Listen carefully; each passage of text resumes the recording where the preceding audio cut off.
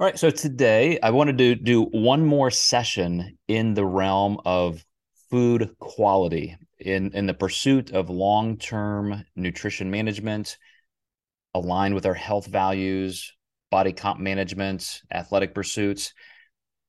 Flexible dieting, I thought of this in terms of promoting the book I'm writing right now. Flexible dieting has gone through an entire generation now where it's completely normalized. It's accepted as the greatest way to quantify nutrition, which is obvious. It's objectivity. It's understanding the language of nutrition, which is tracking macronutrients. The flexibility side or the qualitative side, I think, is the next generation. That's an era I hope we're entering into. So to understand the relationship with food quality and where that matters, so far I'm quite convinced, and some of our most recent research reviews prove that quantity first. If you are obese, I don't care how many good foods you're eating and so forth, that is a state that's going to create a lot of stress on your morbidity and so forth. But when you get down to apples to apples, oranges to oranges, in terms of your food quantity is taken care of, you're looking at isocaloric studies, or you're looking at your body composition being in a more favorable space, then we start to see the impact of food quality. And this was a study that popped up as I was doing some searches to see if there was anything interesting I could present to you guys. And it's just not common to find even the term macronutrient in terms of that quantification in research. I mean, that's just how new macronutrient tracking is, even though it has been quickly normalized in the last generation. So then to take it a step further, and this particular group looked at gender differences, male, female, who's doing what discernibly with macronutrient adherence, because as a coach, I certainly see that as probably the first filter of my grid. If clients are struggling or if they're succeeding wildly and seemingly effortlessly, this is the first step. It's how compliant can we be? And I do have a strong distaste for words like adherence and compliance because it sounds so autocratic and black and white, and that's why flexible dieting is my thing. I want there to be ways to fit things into our lifestyle, not completely conform our lives around one thing like nutrition.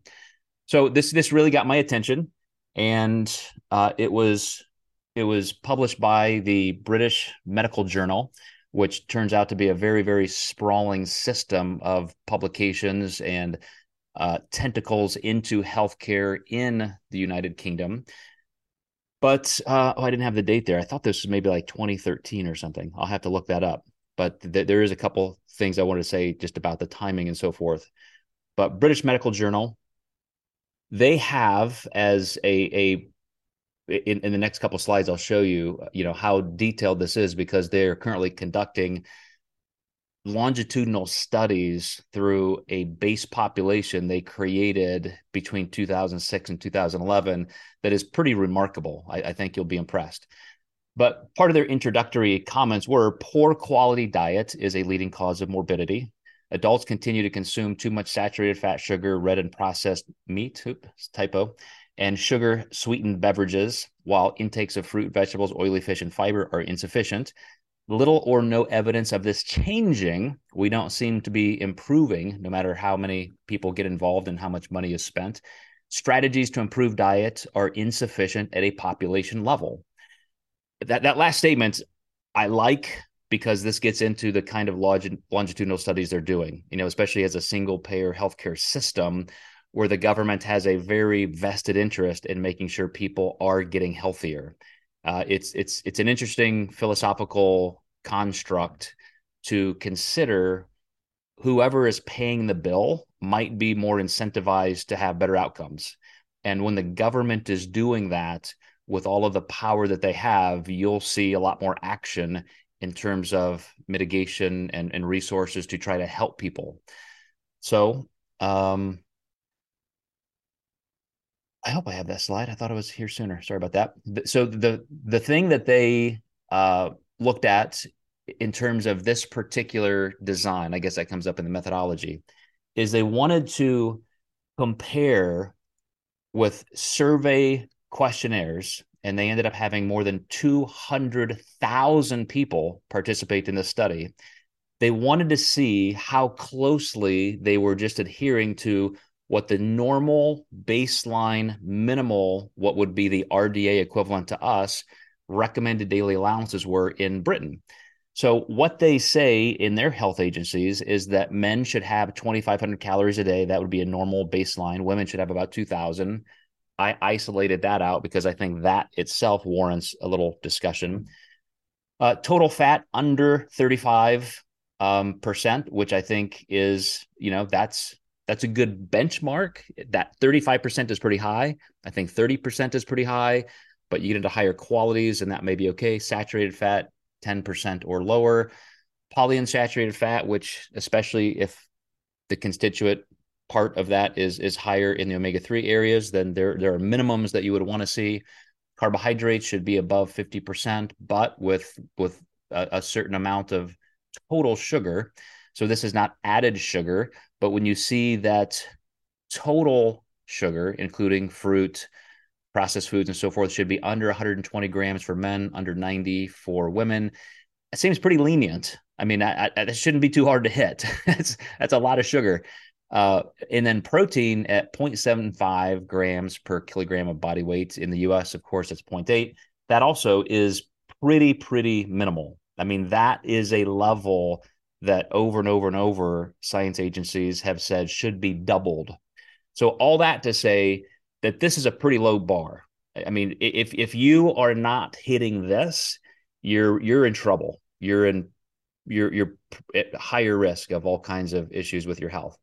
But for sake of arguments, I want to come back just for a second to those calories because we know through other tests that the average basal metabolic rate of the average adult male, 18 to 80 years old, is around 1,650 calories.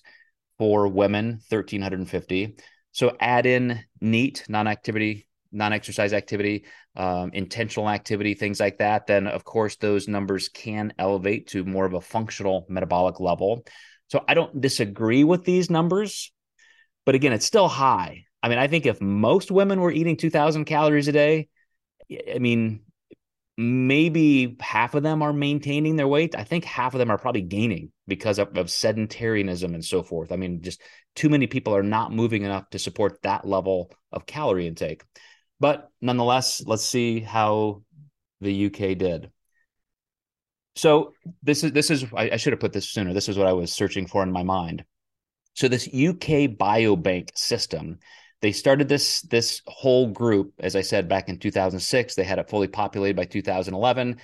They have 500,000 people that when they started, they were 40 to 69. And they went in and just said, hey, we want you to be part of this long-term database. And we want to occasionally send you surveys. We want to occasionally do some follow-up exams and tests. And this is basically us keeping the finger on the pulse of our society, of our society's health. So pretty amazing, I think, especially with a country as small as the UK, to have 500,000 people who have agreed to participate, just to kind of see. It's they're not in a study where they're being told what to do. They're just in this database so that the UK health officials can check in and occasionally do some good survey studies, as they attempted with this one. So this particular study, they simply reached out to 208 or so thousand people in that database, and they said, "Hey, do us a favor if you would. We have a couple hundred questions for you. You definitely got to have to sit down and take some time to do this." And when I say 200 questions, it was kind of like you see survey questions. They try to ask the same question in different ways to just get higher filter of um, consistency with answers and so forth. But it's just a simple 24-hour dietary behavior recall. So Did you have any of this food yesterday? Did you have any of this food? How many servings of fruit did you have? How many this? Did you go out to eat? How much water did you drink? They had all of these questions. And then they even screened for atypical behavior. So they had chances in the survey to say, well, hey, if you did have this, is that normal for you? Or is that just a fluke thing? You were at a birthday party or something that never like this, or your 40th anniversary.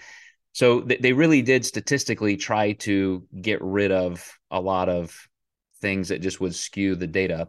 So they ended up going, they kicked out about 10,000 people just because they thought they were not, that 24-hour recall was not typical for them.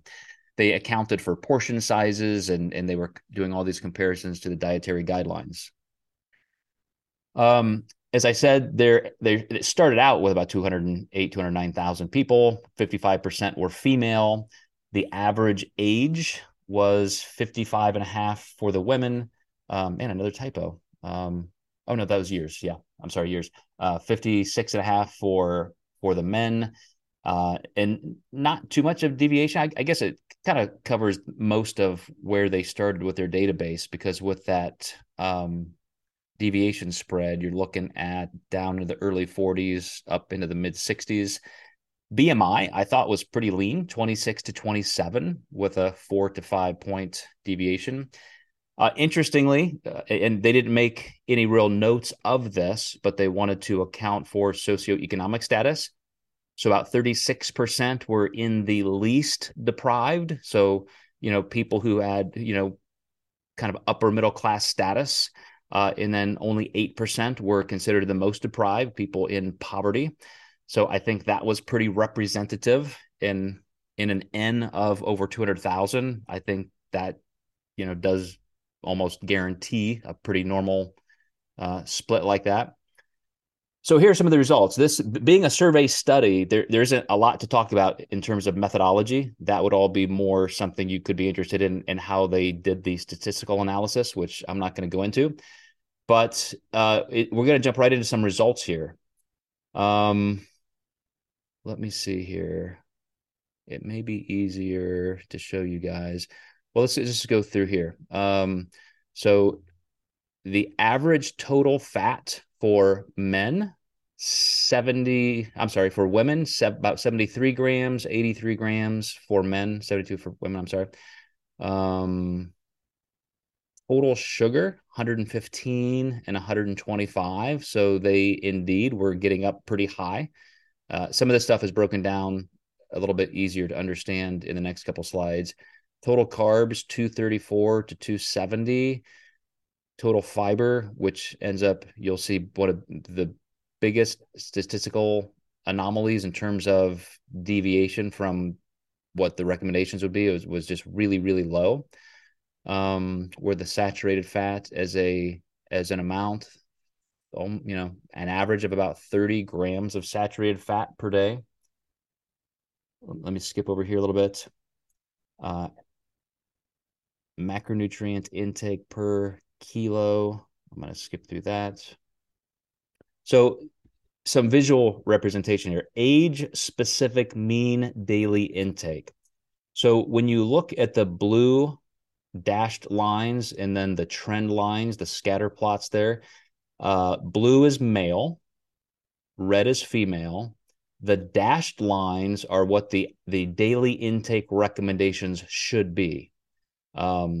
So, and then of course you see on the XY axis here, the actual total calories, and then just the age. They wanted to show this as kind of this linear change as subjects were getting older in years, from 40 years old to 70.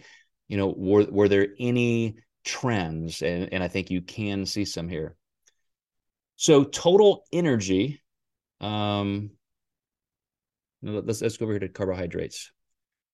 So the men, for example, this bottom left corner, total carbohydrates, if you wanted more than 50% of your calories to come from carbs, and you are supposed to be getting about 2,500 calories a day to the UK guidelines, you can see that an average of 270 or so is quite under that. But then you look at total sugar. So as a percent of those carbs, sugar was high. Then you also see when it comes to saturated fat, how much higher. Now I'm up on the top row. Saturated fat is higher. Total fats was actually a little low, and that's why I think the U.S. and it appears the U.K. First time I've really looked at their stuff. I just think one of the take home messages for us are how outdated some of these recommendations are. In a society, Western society, where more than 50% of people are overweight and obese, and if you really looked at where those comorbidity lines start to elevate, you could say that 75% of early death comes from obesity. And yet, the standards where the government says would be okay, we're actually under on fat, we're under on carbs, we're under on calories. It seems to be a problem with the standards, first of all. But then, as just a percentage of food intake, even though most people, men and women were a little closer to that line calorically, when you have a higher percent of calories, carbs from sugar, and fat from saturated fat, you're going to run into the problems that we see. So now, when you look at the non-adherence, so you see how far we're actually deviating from those standards. So let's look down here at total sugar, because that was one of the biggest contention points of the study. So away from the norm, women tend to skew higher than men. And even though they couched this entire study as a way of looking at gender differences, and obviously they did, I just think there's a lot more to look at in a general sense than that. But in the places that they were able to find some substantial changes in gender, women clearly eat more sugar than men. And from my practice, I think that's pretty true. Where was the saturated fat? I would have thought men eat more saturated fat, but it was women were actually a little higher there. And I think that's because some of the more highly palatable foods, they specifically noted, as you'll see coming up, chocolate, ice cream, candy, things like that. Those tend to have a lot of saturated fat, not just sugar. A lot of those products are made with things like Crisco and oil, as well as sugar. I mean, that's the two main ingredients in a highly palatable baked product. So just by default, if you're reaching for those processed sweet sugary foods, you're going to end up getting higher saturated fat.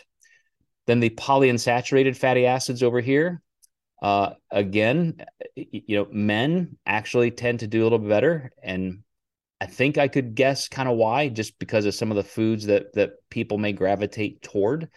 But I think both men and women were okay here, but it was a place where men just trended a little higher. Women are getting more from saturated fat, which my mind typically just kind of went toward meat products, burgers, steak, things like that. So I thought that would be opposite, and I think they mentioned that a little bit.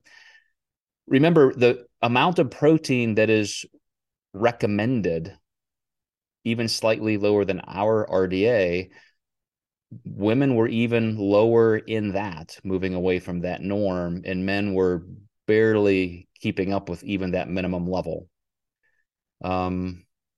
Total carbs here, as even though the total carb level was under for men and women, when you look at deviation, the women were certainly a little bit higher than men as their percent of calories. So when you look at that breakdown now in just pure numerical value, macronutrients, grams, you look at the total percent of non-adherence. Almost 70% of women are not adhering to those levels. 50% of men, 49%. This is why I said fiber was the biggest red flag. Almost 100%, 96 and 97% of men and women are just not even getting close to the amount of fiber that they should. And behaviorally, if you just simply made one change, and the researchers made this claim, you just have to move the needle a little. You change one little habit, one little bit, and it really does change your risk factor for for death and disease due to health status, due to nutrition. So, what would happen if somebody decided, well, I guess just as intuitive eating may go, health habits, maybe I'll just start eating a salad a day. Maybe I'll just make sure I have some vegetables for lunch and dinner. What right now I have plenty of clients who do none. I look at initial food logs and it just doesn't exist. And you find out from these clients that, yeah, I just don't eat those. Like, I don't know, maybe once a month I have a vegetable. Um, but what happens volumetrically if you start getting more fiber in those foods that have more fiber? Of course, hunger is going to go down. You're probably going to have fewer cravings. You're reaching less for the sugary foods and highly palatable foods. But the deviation for men and women with fat, this is why I said I just didn't see a whole lot to do with gender. Sure, 70% versus 50 for men and women, but you still see, half of men, 70% of women are eating too much sugar. You see nobody's getting enough fiber by a mile. You see total fat deviation. 35% of women are getting too much saturated fats, maybe not enough polyunsaturated fats. 32% of men, not a big difference between gender. Saturated fat, same thing. Nobody's really winning this one, even though the men showed a little difference. Total carbs, half of the people, so forth. Ironically, again, like I said, you could see that, wow, look, at least we're getting, quote, enough protein, only 13 and 19% deviation, but that's to that horribly substandard minimum level. So some of their discussion points, and then I really want to parse this out with you guys because I think some of those behavioral elements are where we can make the biggest impact with this information. If this means anything to us, if we're going to say this longitudinal survey study does anything to change my behavior, it's going to be blank. I think you guys are going to come up with some good answers to that.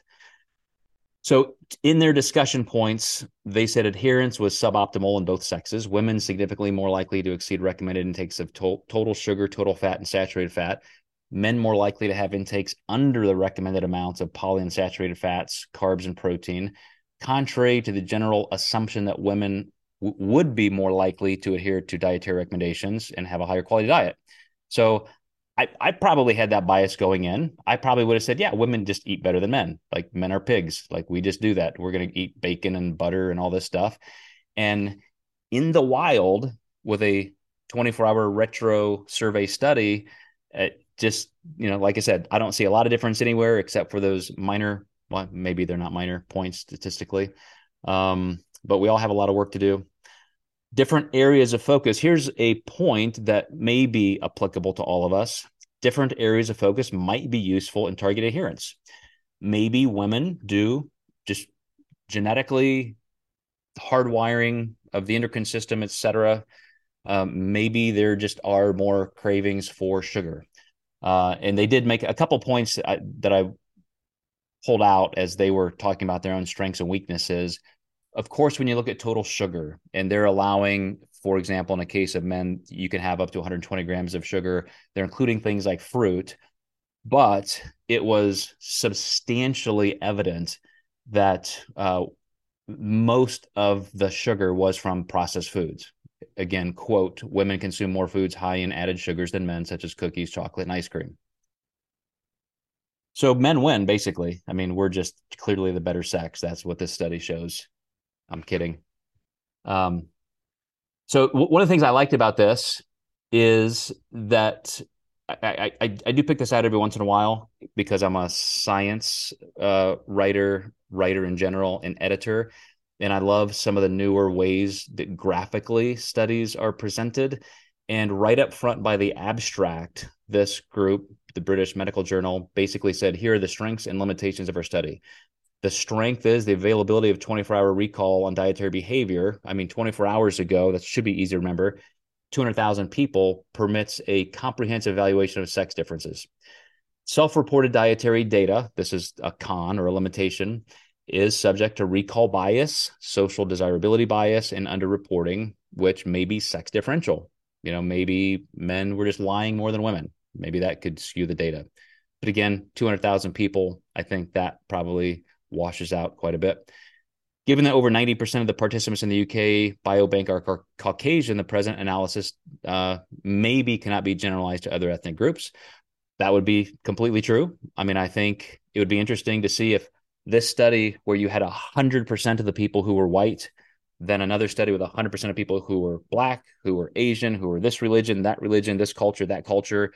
I mean, of course, you're going to get some of those differences. But again, as representative of a population, I'm not sure in the UK. Here, I know 14% of our population is black. So 90%, maybe that's close enough to be representative as an organization looking again at population level evidence. Then the cross-sectional nature of our analyses precluded the examination of association. So they weren't looking at, well, because of this group with high sugar, they had this much more cardiovascular risk and so forth. It just wasn't within the scope of that study. So they were saying that up front. All right, guys. This, I thought, as a survey study, which definitely doesn't give us tons of things, tons of nuance to get into, it's pretty straightforward. I thought this was kind of interesting for a couple reasons. It shows that we suck. Like, we're not eating well at large. We're doing a lot of things wrong. And as they said in their very beginning premise, it's not getting better. We're just not. More information is not helping us. So I humbly ask you guys how we can fix this. Please, Dr. Souders. All right, first I got to chime in here as the grammar police. So one of the things I noted right away is they, as in medical studies, um, refer to sex being XY chromosomal. And Joe, you were saying gender, and that's not the appropriate way to parse this out because if I am a double X chromosome, I am a genetically female sex, but I could change my gender to be a male. And that, I think, would be an unbelievably fascinating study. Because if you actually had transgender people compared to non-transgendered people, you might find out whether some of these eating habits are sort of socially, behaviorally due to what are social expectations among the female choice versus or assigning of gender. Like, is this a gender thing or is this a sex thing? Because a sex thing is more likely to be genetic, biochemical, hormonal, structural. And particularly if you're not taking hormonal modifications with a gender change, that would be really telling because are you just simply behaviorally acting differently? So is there something behaviorally about how women are taught and nurtured um, early on that helps drive certain eating behaviors or responses? We do understand that when people are faced with stresses, we know this from self-determination theory, that they will find ways to gain control and autonomy. And certainly you, I'm sure, Joe, and everybody else has seen a ton of people with obesity, overweight, and disordered use of food as a coping mechanism. That's not uncommon. But I wonder how much of that could be a learned gender role as opposed to a biological sex thing. Thank you very much. And now you make me wonder because since that's one of the reasons I had mentioned this study was about a decade old before transgenderism was really, this discussed in media and culture. So I will see that could have been totally my mistake and point well taken.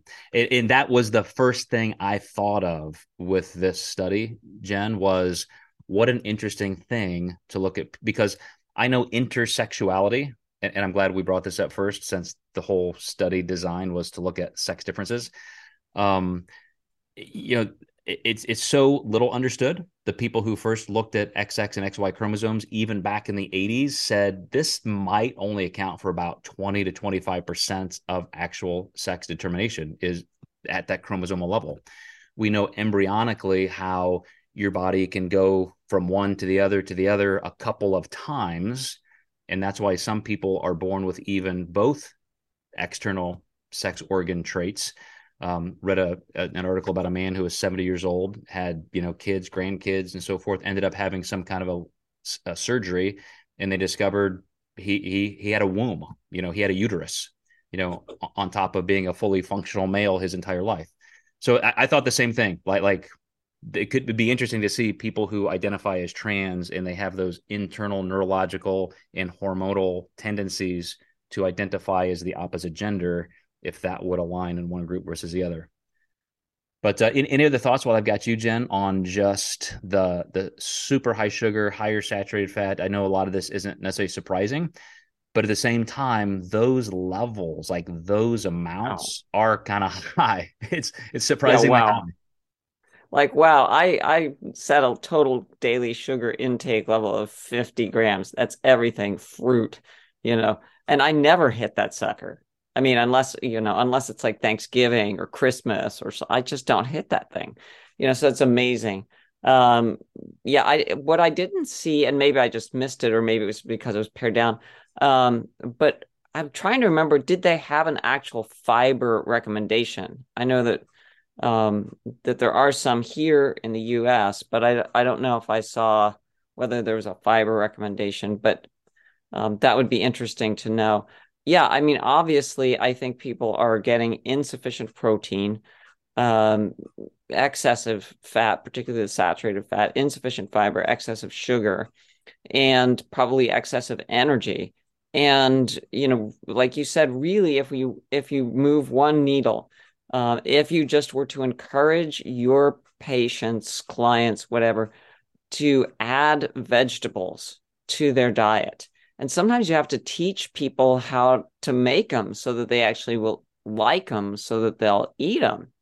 That can go a long way to solving a whole lot of problems. First, you'll bring up fiber, you'll increase that satiety. You'll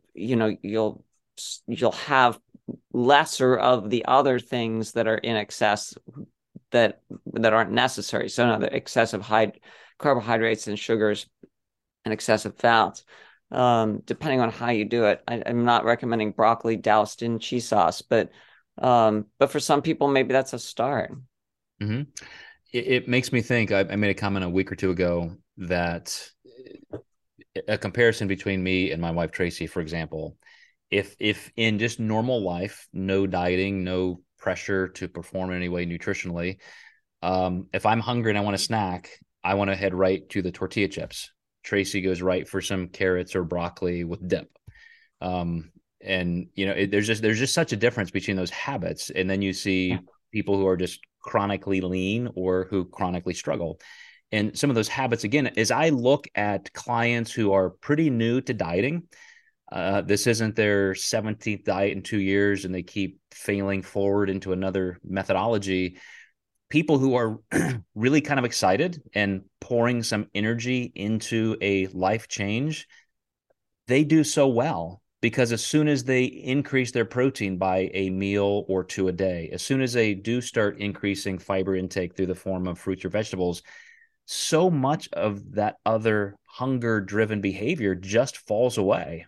It doesn't have to be to the nth degree of accuracy and objectivity. That's where a little change behaviorally can go a long way. I think for those of us who are a little bit chronically in the know with nutrition, we're already analyzing everything. We've already got enough protein. We do well with getting enough vegetables. I think it's just a different state. Then it's almost a burden to know as much as we do. And we find ourselves in a psychological grind against Yeah. hunger and deprivation where we've kind of lost the benefits of moving those big blocks first that make things easier. I kind of hate to say it, but you're the right person to say this to. Like, how do these people poo? Right? I mean, seriously, how do you poo? And don't we know Probably part of we've the problem. Diet Doc, you I know for sure have done the good dump talks, and it's really important. And I wonder how much maybe people might just generally just start to feel better physically, not just satiety but in some other ways, gut health wise, how gut health can really change mood and behavior in a very positive fashion.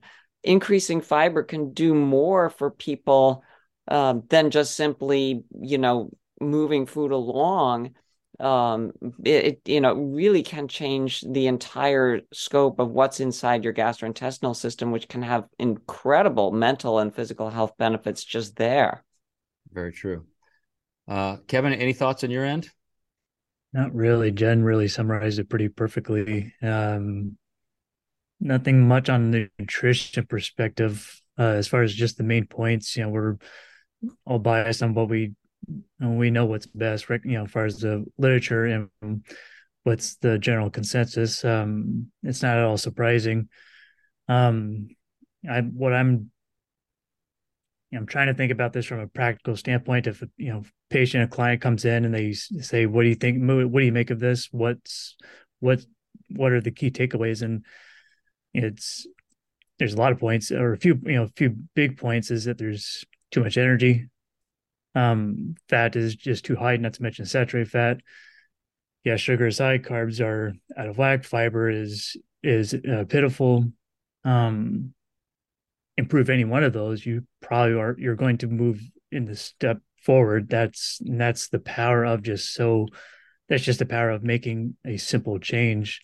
I mean, we medically just have a 5% change in weight, you're going to see huge improvements in biometrics. It doesn't have to be something grand, even if it may have to ultimately be 100 pounds of a weight loss in time. But if you still lose 5% of something, you're going to see improvements and probably feel better. And therefore, that will motivate you. But I'm just more intrigued about your point, Jen, with looking at differences in gender, as far as a trans transition. That just would be really fascinating to find out those little teasers of biomechanics or biological versus environmental. That would just be incredible. One of the things that may surprise you guys, it kind of surprised me a little bit. About 3 weeks ago, I started just doing an audit of my own nutrition. And I have consistently told you guys the difference between me as a professional bodybuilder, and I knew that to get lean, to get down to 5% or lower, I would typically diet on 1,700, 1,800 calories. My typical maintenance levels would be about 22, 2,300. And I would say, now that I've not dieted for 17 years, I thought I was still in those standards. I'm at 15% body fat, which is my natural metabolic set point. If I'm not trying to go one way or the other, I kind of settle in here and I just don't deviate. I don't gain, I don't lose. And so I thought for sure, as I hear from clients quite a bit, like some days, some weeks, I think I'm eating pretty well. I'm eating intuitively. 80, 90% of my food is very healthy. Gosh darn it, why am I not losing faster? So I decided, golly gee, there might be an answer. Let me track my macros. I was stunned that the first 2 to 3 days I was eating 2,800 to 3,000 calories. And just like this study would intimate, my fat intake was 100 to 120 grams. And I'm not even eating egg yolks. I'm not eating peanut butter. It's just when you start, I guess, not caring about super, super high food quality, and you end up getting, I don't know, just like I said, 2 servings of tortilla chips as a snack. You're like, wow, there's 30 grams of fat right there. It's like, that really starts to add up instead of having the baked chips, or, maybe I could have some fruit, or like my wife, a vegetable there. And when you intentionally eat well, like those things change. Like, I mean, instantly, as we've been talking about. So I embarrassingly, left to my own devices, even though I eat a really good amount of healthy food, I kind of fall into this line. My protein is twice as much as they were here, so that's good. My fiber's way better, and I poop well, Jen. So I've got a leg up on the group in the UK there. But man, fat and saturated fats, and probably even quality carbs. I'll mention that. Another thing that we didn't hit, even if you ask these people in ad libitum situations just to eat more healthy starch, because everybody's so carb phobic now, let yourself have some rice, let yourself have some fruit, let yourself have a baked potato with lunch.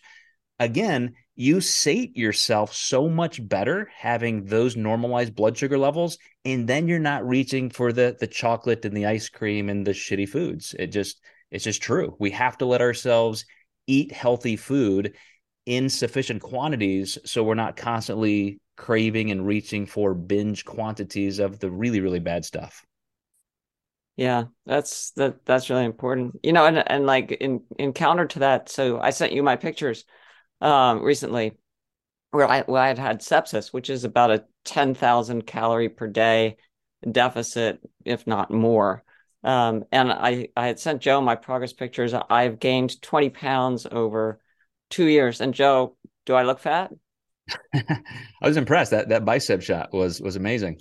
But I really don't. I probably don't have more than my usual standard of, I'm a low fat person, so maybe I'm 12 to 15.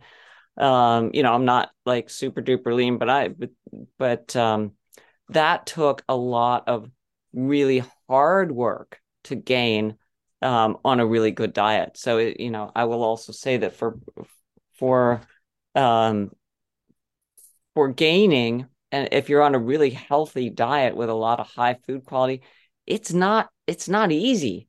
Like it's not easy to get fat. So people who change their diet, they're not going to accidentally gain 20 pounds. I'm telling you, I mean like I worked my tail off to do that without with what I wanted to regain was lost lean body mass.